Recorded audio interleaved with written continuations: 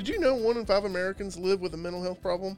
That means unless you live in a cave, you know someone personally dealing with these issues. So join us and our special guests as we answer your questions, share real stories, and work to pull the curtain back on how stigma impacts our everyday lives and our communities. We believe that making a real impact happens best with candid conversations, laughter, and tears. We are your hosts, Jennifer Teague and Josh Moore, and this is Impact Stigma.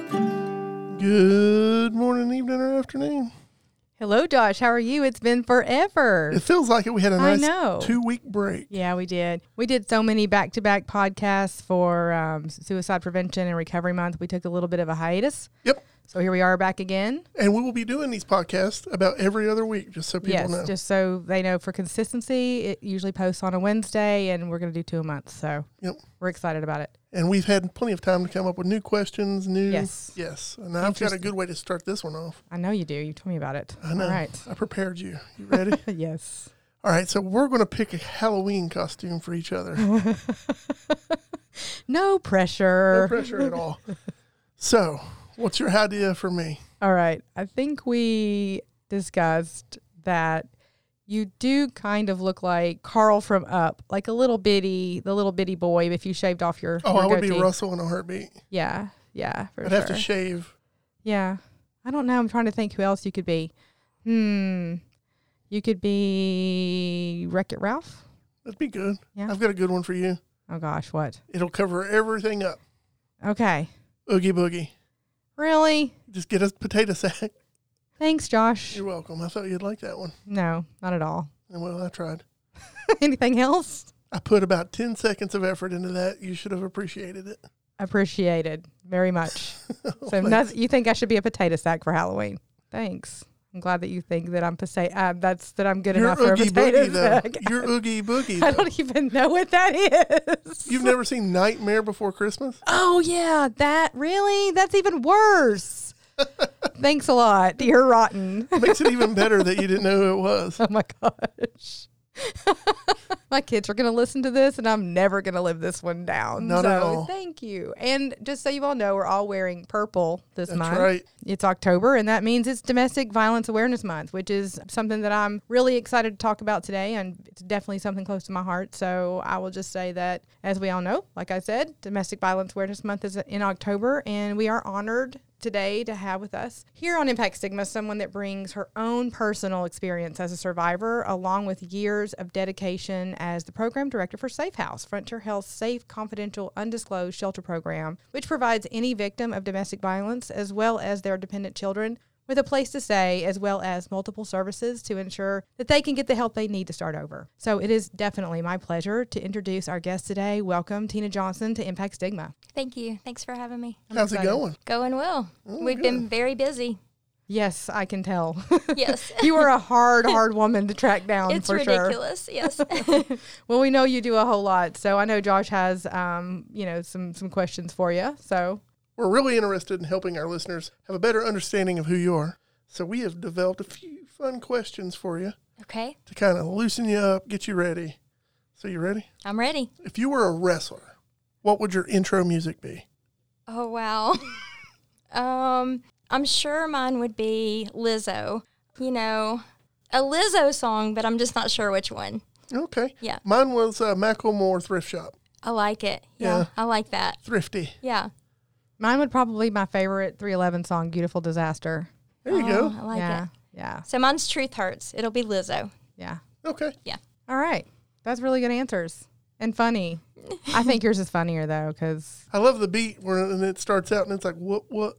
That song is weirdly on my playlist. Like, it's on my playlist, and I don't know why, but I listen to it all the time, so I'm very familiar. And then he's going down through there, and it's like, pop some tags. I love it. Yeah, so you're just like, I know that if I walked into the stadium to be a wrestler, that I would listen to this, and I'd be able to enter like the boss. Yeah. Okay.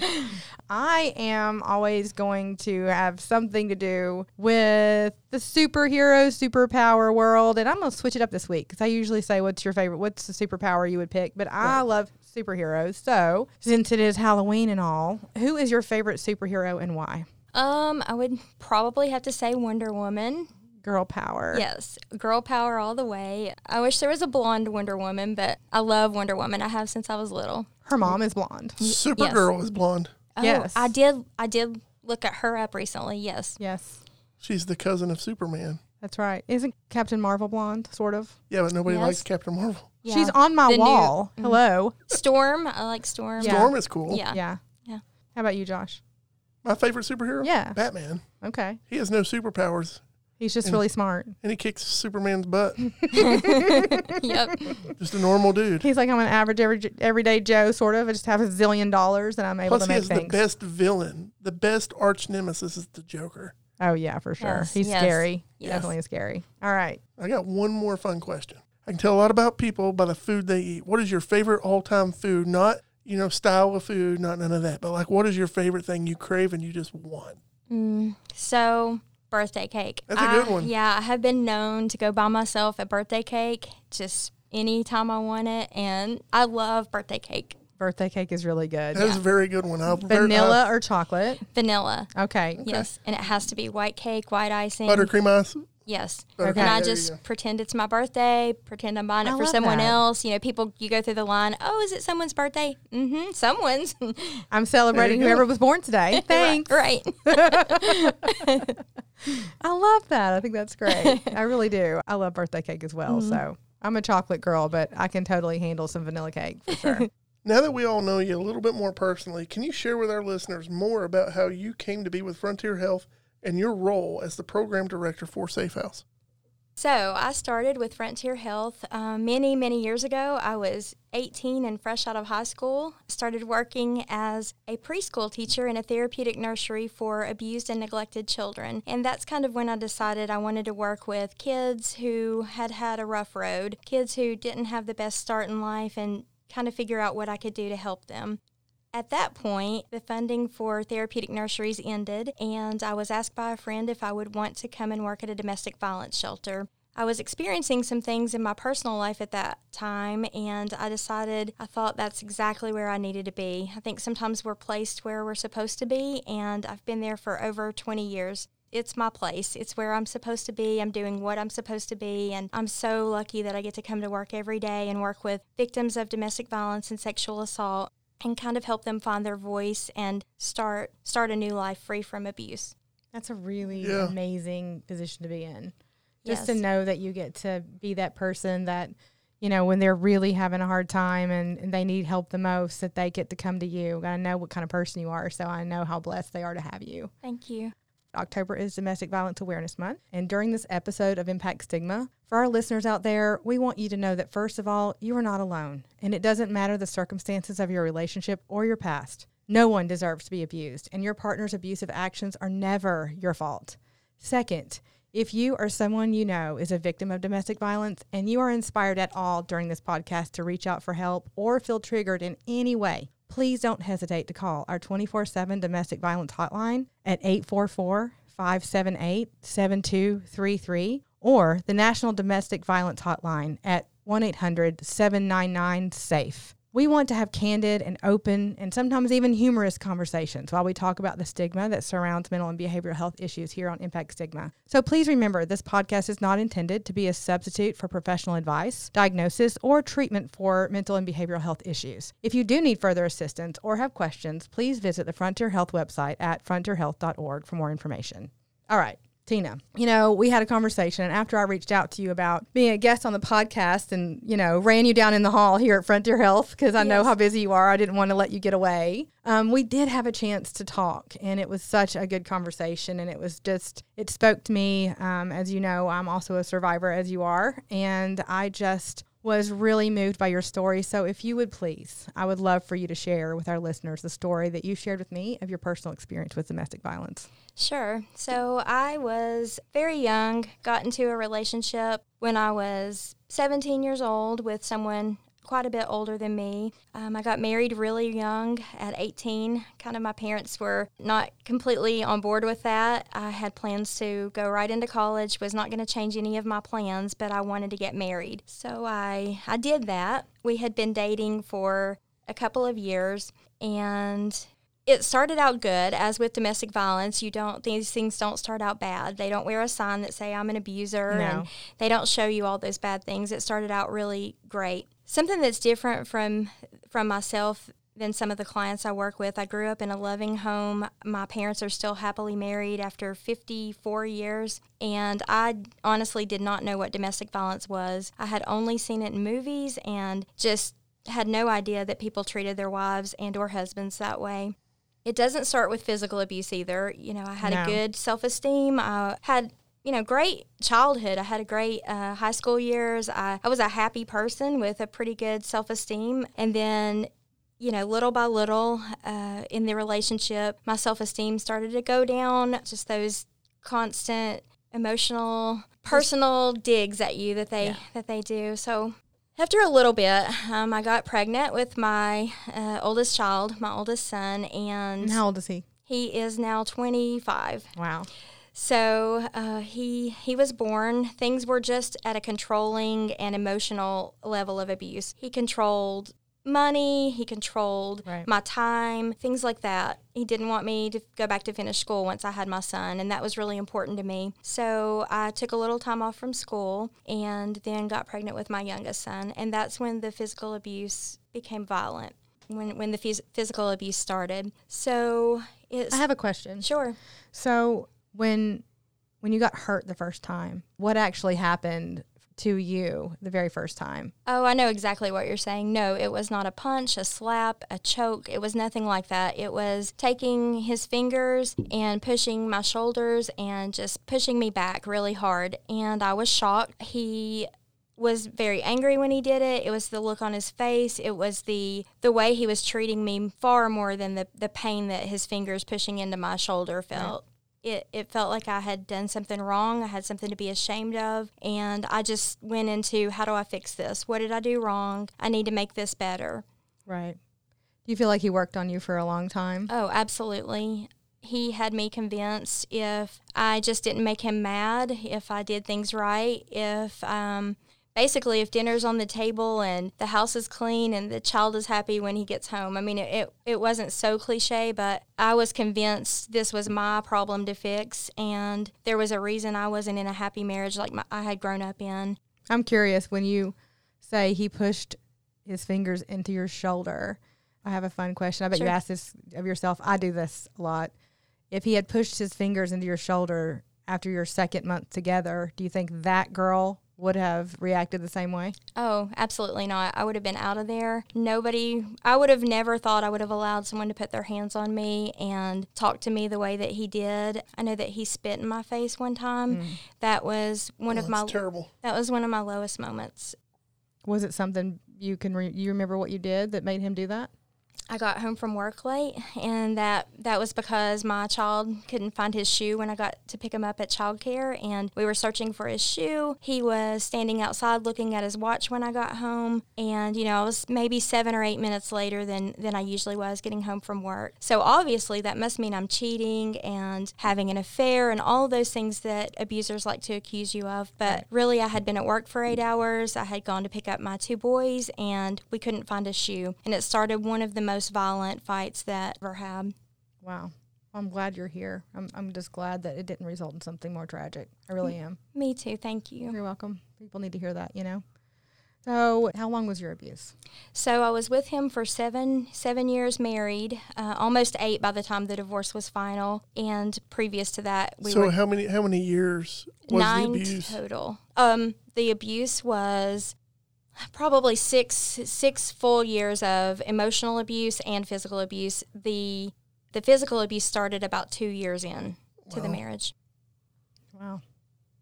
So he took his time. Yeah, he did.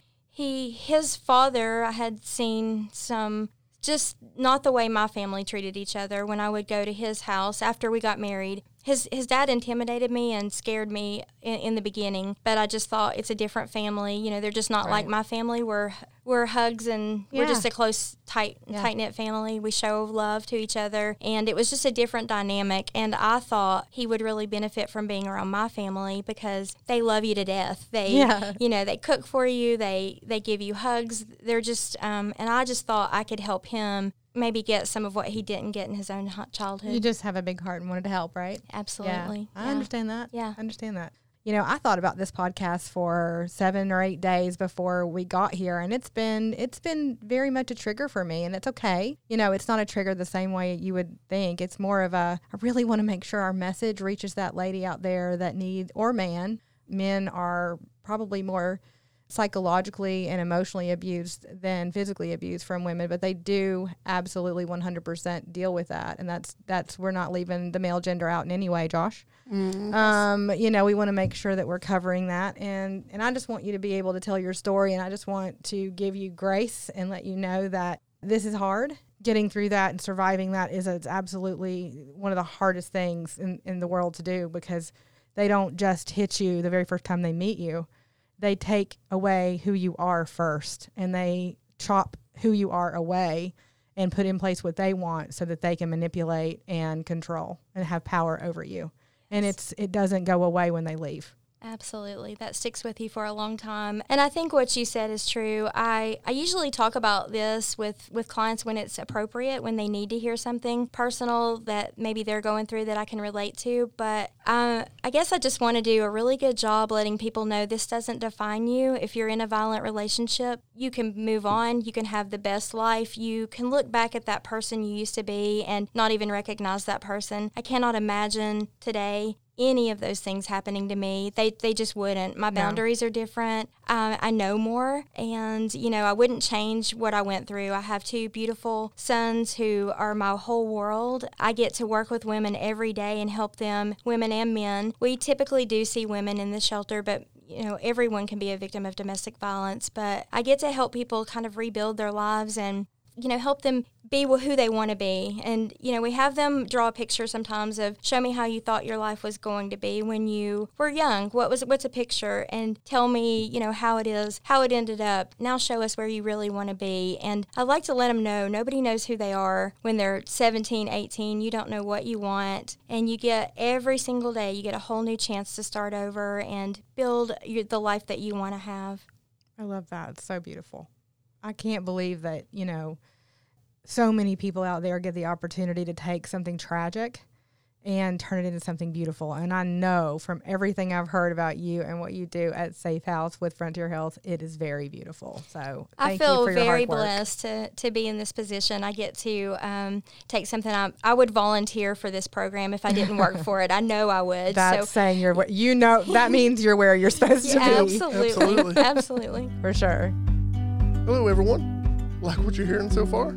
Well, make sure you never miss a show by clicking the subscribe button right now. This podcast is made possible by listeners just like you, and we greatly appreciate your support. So let's get back to the show. Domestic violence, also, just for you out there, referred to as intimate partner violence, is a pattern of behavior used by one partner to maintain power and control over another partner in an intimate relationship. One feature shared by most abusive relationships is that the abusive partner tries to establish or gain power and control through many different methods at many different moments.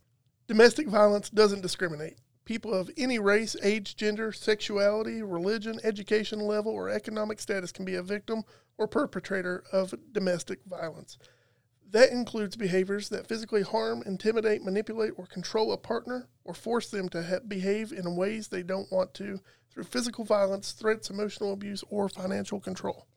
We also wanted to share some statistics about it with our listeners to really bring the reality of how domestic violence occurs to light, because it's really important for us to hear the numbers too. So please know that these numbers and statistics may be alarming. So we just wanted to warn you all about that before we go forward. The CDC states that 1 in 4 women and 1 in 7 men will experience severe physical violence by an intimate partner in their lifetime, and 1 in 10 women in the United States will be raped by an intimate partner in her lifetime. Approximately 16.9% of women and 8% of men will experience sexual violence other than rape by an intimate partner at some point in their lifetime. And more than 43 million women and 38 million men in the United States will experience psychological aggression by an intimate partner in their lifetime. Over half of female and male victims of rape, physical violence, and or stalking by an intimate partner experience this form of intimate partner violence for the very first time before they were 25 years old. Data from the U.S. crime report suggests that 16%, or about 1 in 6, of homicide victims are killed by an intimate partner. The reports also found that over half of female homicide victims in the U.S. are killed by a current, former, male intimate partner.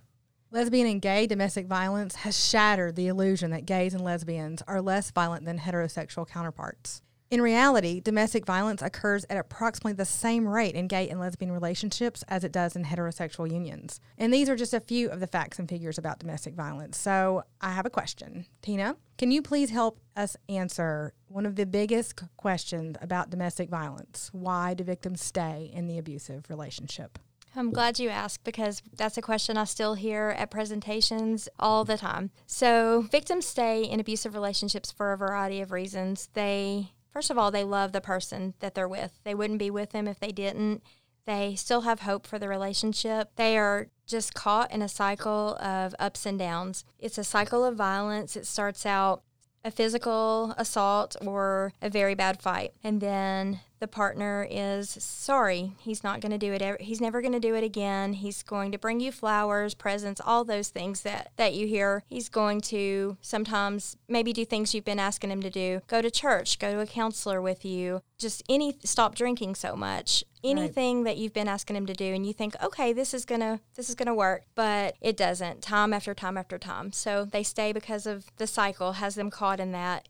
They're waiting for him to be nice again and be good and things to be good. They stay for financial reasons. They stay for their children. They don't want to break up their family and not have a father present for their children. I struggled with that. It's hard. I think the beginning, you and I talked about this, and this is probably where I wanted to kind of interject a little bit and just say that, when I met my first husband, he was happy and charming and, he was nice to me. If you look back at it, if you're a survivor of domestic violence, you can look back at it and see, and mine was different. I mean, the stigma around, what I went through, I'm going to jump and say that first, was I wasn't physically abused. I didn't have physical abuse. I was psychologically abused with gaslighting, and I was definitely emotionally abused. So I have no bruises to show for that. So I felt shameful because of that. And I didn't know how to explain it. And honestly, as bad as it sounds, for a very long time, people just didn't believe me.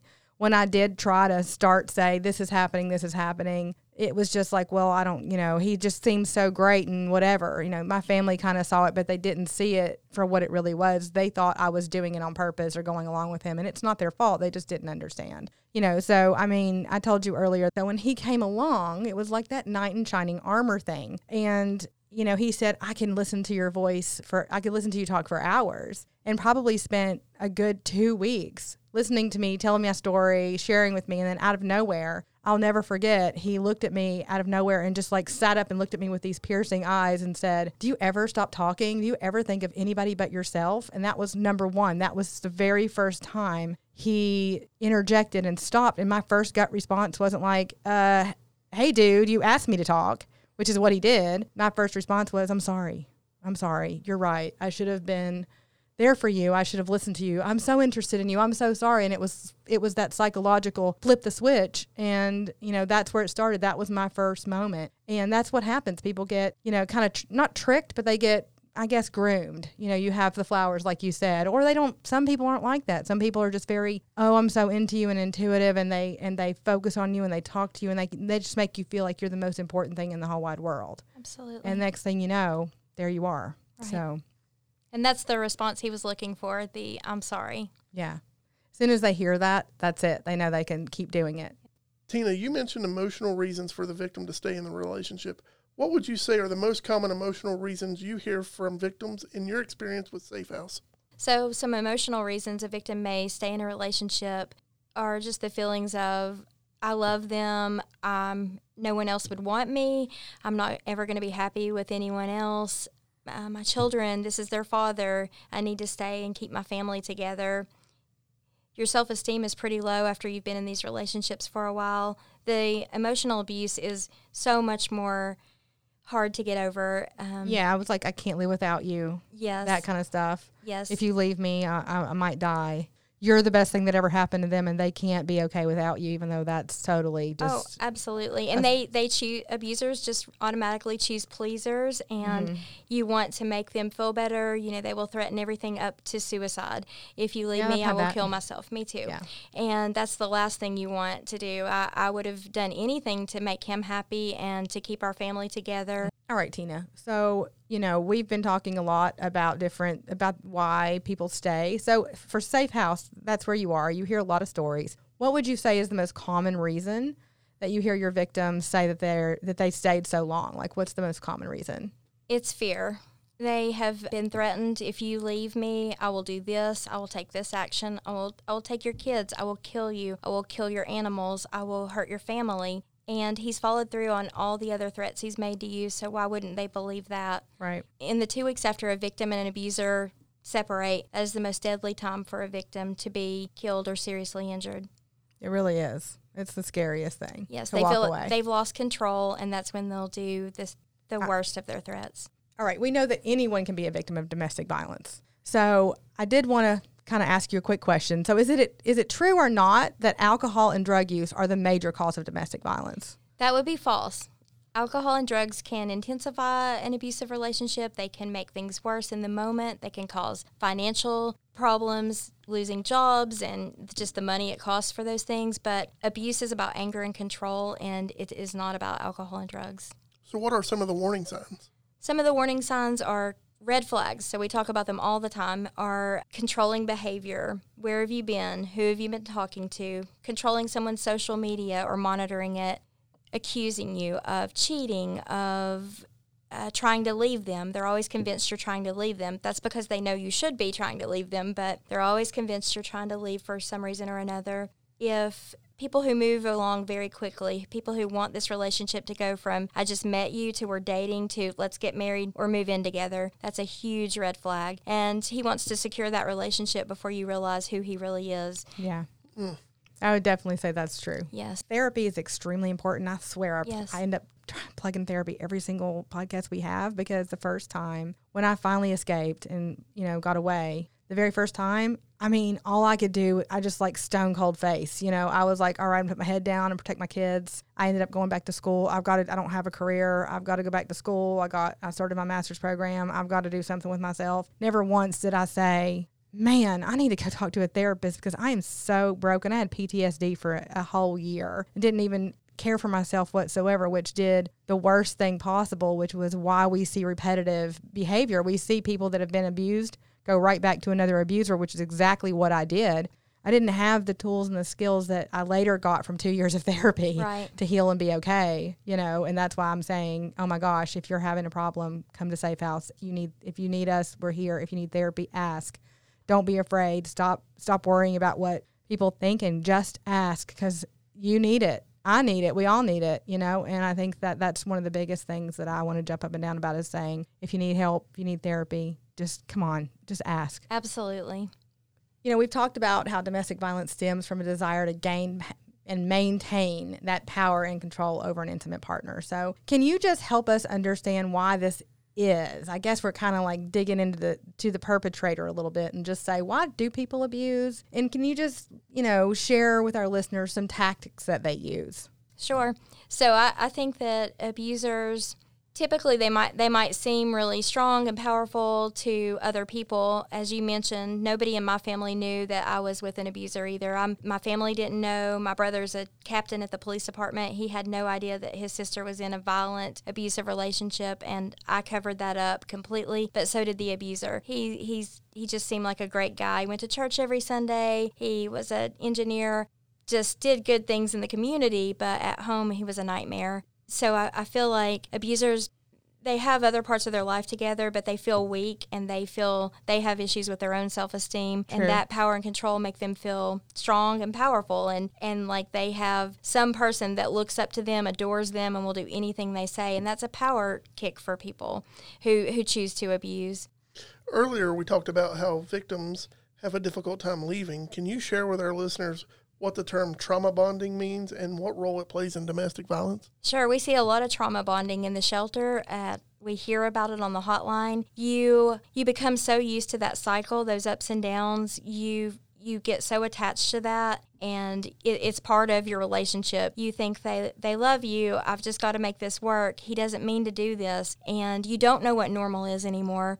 People come into the shelter and it's so quiet and calm. They do not know what to do with the peace and quiet. It literally drives them crazy. They will tell you, I don't know what to do. I'm used to chaos and constant ups and downs and roller coasters. And they'll tell you in future relationships that that's why those didn't work, because it was just calm, it was good, but they didn't really feel like that person loved them because they didn't see that same kind of fire and, the ups and downs. The cycle of, absolutely. I want to hurt you and I'm sorry, I'm hurt. It's like the I'm sorry, I'll never do it again it's like their replacement for I love you. Yes, and sadly you become somewhat addicted to that. Yeah. And the longer you're in the relationship, I feel like that's even harder to break free from. Yeah. I didn't really have that problem. Once I decided to leave, I put the plan in motion and I left. But it took my child witnessing physical abuse for me to make that decision. Yeah, I think mine was hard to talk about because, mine was watching my son get hurt. Yes. And I don't even think he knew what he was doing. He just reacted to my son being, saying, stop yelling at my mommy, stop hurting my mommy. And next thing I know, he's pinned against the wall and getting screamed at by, being grabbed by the throat. And that was it. I was done. I don't, even my son today says, Mom, if I had to go through that again, I would, just so that you could leave. And that was really a big deal and really horrible feeling sometimes to think, wow, thank you, but that's not, I really can't believe I'm just upset that even happened to you in the first place. Right. So I'd say, I'm going to take a little segue question and say, how do you help your victims at Safe House get through that shame? Because shame is, I'm a mistake. And that's the way you feel when you're in a domestic violence situation, is you're a mistake. That's what they want you to feel, is you're a mistake. And nothing you do is right. Right. I feel like shame is the hardest thing to overcome. You think these people are just saying this because they're trying to be nice, this is their job, but they don't really believe that. I am a bad person, or I'm not enough. I just am not enough to be loved for who I am. I'm not good enough. I'm not perfect enough. I don't do anything right, that kind of thing. But I feel like getting past that shame and letting them know anyone can be in the place that you're in. We all need help sometime, and everyone knows somebody who's been involved in some type of abusive relationship. It could be your mother, your sister, your friend, your coworker, whoever, but that's a lot of people. All those people can't be wrong. It's not the victim's fault. Absolutely. No one deserves that. It took how many, I want to know this from you before we're getting close to the end, but how long did it take you after you severed ties with your abuser before you really could look in the mirror and realize, you know what, it's him, not me. I'm good and I am enough. And, and then the biggest one is, I forgive you. Many years. I feel like I told myself I was over it. It wasn't my fault. And I continued to tell myself that, but I didn't actually believe it.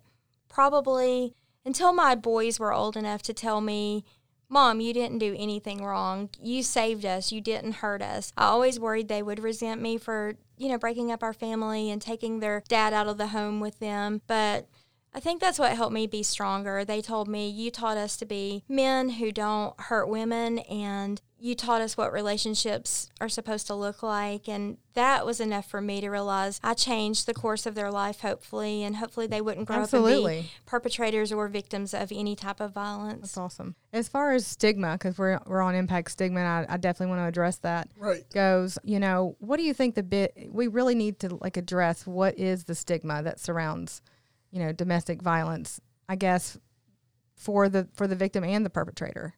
I think for the victim, the stigma is, I'm weak, I won't stand up for myself, I will allow myself to be treated anyway, and I'll still stay. I'm desperate. I'm so desperate for a relationship or for this person that I'll stay in a relationship where I'm treated badly. Do you think the public sees people that way? Oh, absolutely. Even well-meaning people, family members of our victims, just well-meaning people will think, what makes her think she has to stay?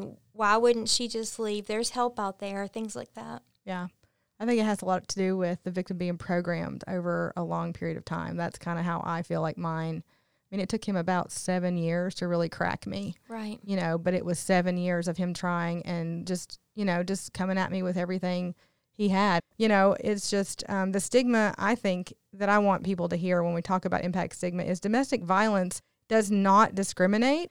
And it has nothing to do with whether or not you grew up in a really hard home. Like you said, your family was great. It can affect anybody. Yeah, I didn't have any of the things that you might see in a background of a typical victim. There's not a typical victim. It can happen to anyone. Yeah.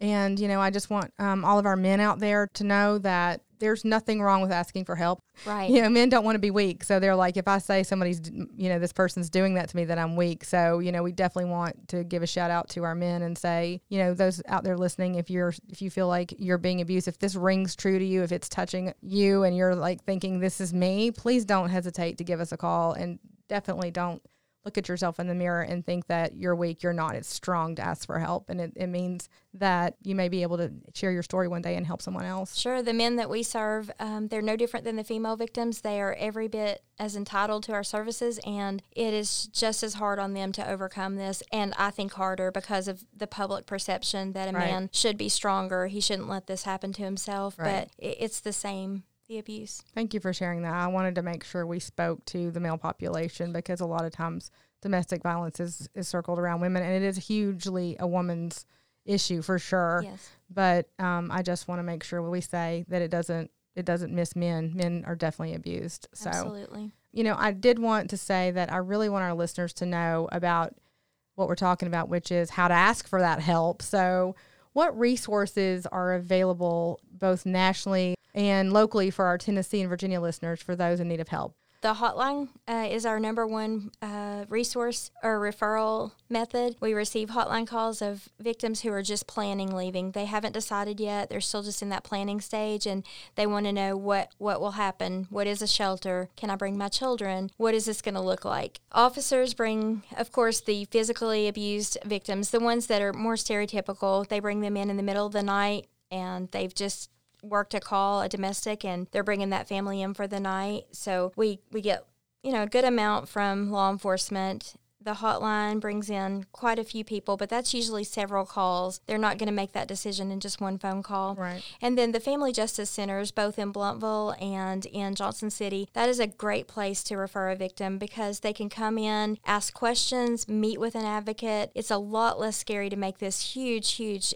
decision of leaving everything you own, basically only bringing what you can grab in a bag, and you get to meet with an advocate, hear about the therapy and the shelter and the help once you move out of shelter. You know, we don't just put a Band-Aid on this problem. We help them be at shelter until they're safe to be back out in their own place, and then we have a program, a transitional housing program, and we can help them move into their own place and help them with finances to do that, and furniture and all the things to help them start their new life. So what's the hotline number? The hotline number is 844-578-7233. Girl, I was like, I'm so proud of you for having that memorized. She's like, I got it. Hold on. She didn't even read that, you guys. She just knew. So, you know, there's one question I like to ask everybody that's on here, because, you know, Josh and I work really hard to come up with really awesome questions, and we want to make sure we're doing a good job with the interview and covering all of our bases. But I have one last question. Sure. So if you could step into our shoes on this podcast, and what would you have asked yourself that we didn't? That's a good question. We covered so much that I wanted to cover. I really wanted it to be heard that just because you're in an abusive relationship right now, or maybe you're just getting out of one, that doesn't define your life. You're going to be so much more than that. That's just going to be one chapter in your book, and you will overcome that. I really wanted to make sure that was heard. And then I guess I like to answer, when does this start? When should you start talking to maybe teenage girls and boys about this? And I think when you're 13, 14, just starting those dating relationships, I think you need to reach those kids and let them know. You need to set boundaries. You need to have what it takes to say, no, I'm walking away from that now. If you don't teach really young kids that, then they're going to grow up and not know how to handle this. People don't talk to you about how relationships should look, and what's okay and what's not okay, and what if tickling goes too far to where it hurts. And we hear this with our teenagers in the shelter, and I use every moment I have with those teenage girls and let them know, those preteens too, and let them know you can be anything you want to be. You don't need another person. You can be anything you want to. A partner is just an addition in life. It's a good thing, and it's something to want, but it should never be something to need or have to have. Right. I always say, I want a partner, not a project. Absolutely. Yes. Yeah. Yes. I finally got there, you know, yes. But you know, I have a good partner now, good. But I had a couple of projects. But so thank you so much. I'm really excited about today, and I say excited a lot, but let me just say it's more than that. It was this was a really great opportunity to be able to explore a difficult topic. Thank you for giving your story. It means a lot to me. And thank you for, giving me the opportunity to have this discussion with you. And Josh and I got to talk to you. It's been so great. And that we finally got to track you down. Yes. So thank you for your time today, Tina. And for me personally, it's so healing. We are just delighted. We really are that you were here. So we just want to say thank you for coming to visit with us on Impact Stigma. For our listeners out there, thank you for joining us today. We, without you, we wouldn't be here. So thank you for being such incredible fans. Plus, if you've listened to a bunch of episodes and you've not subscribed yet, go ahead and do that.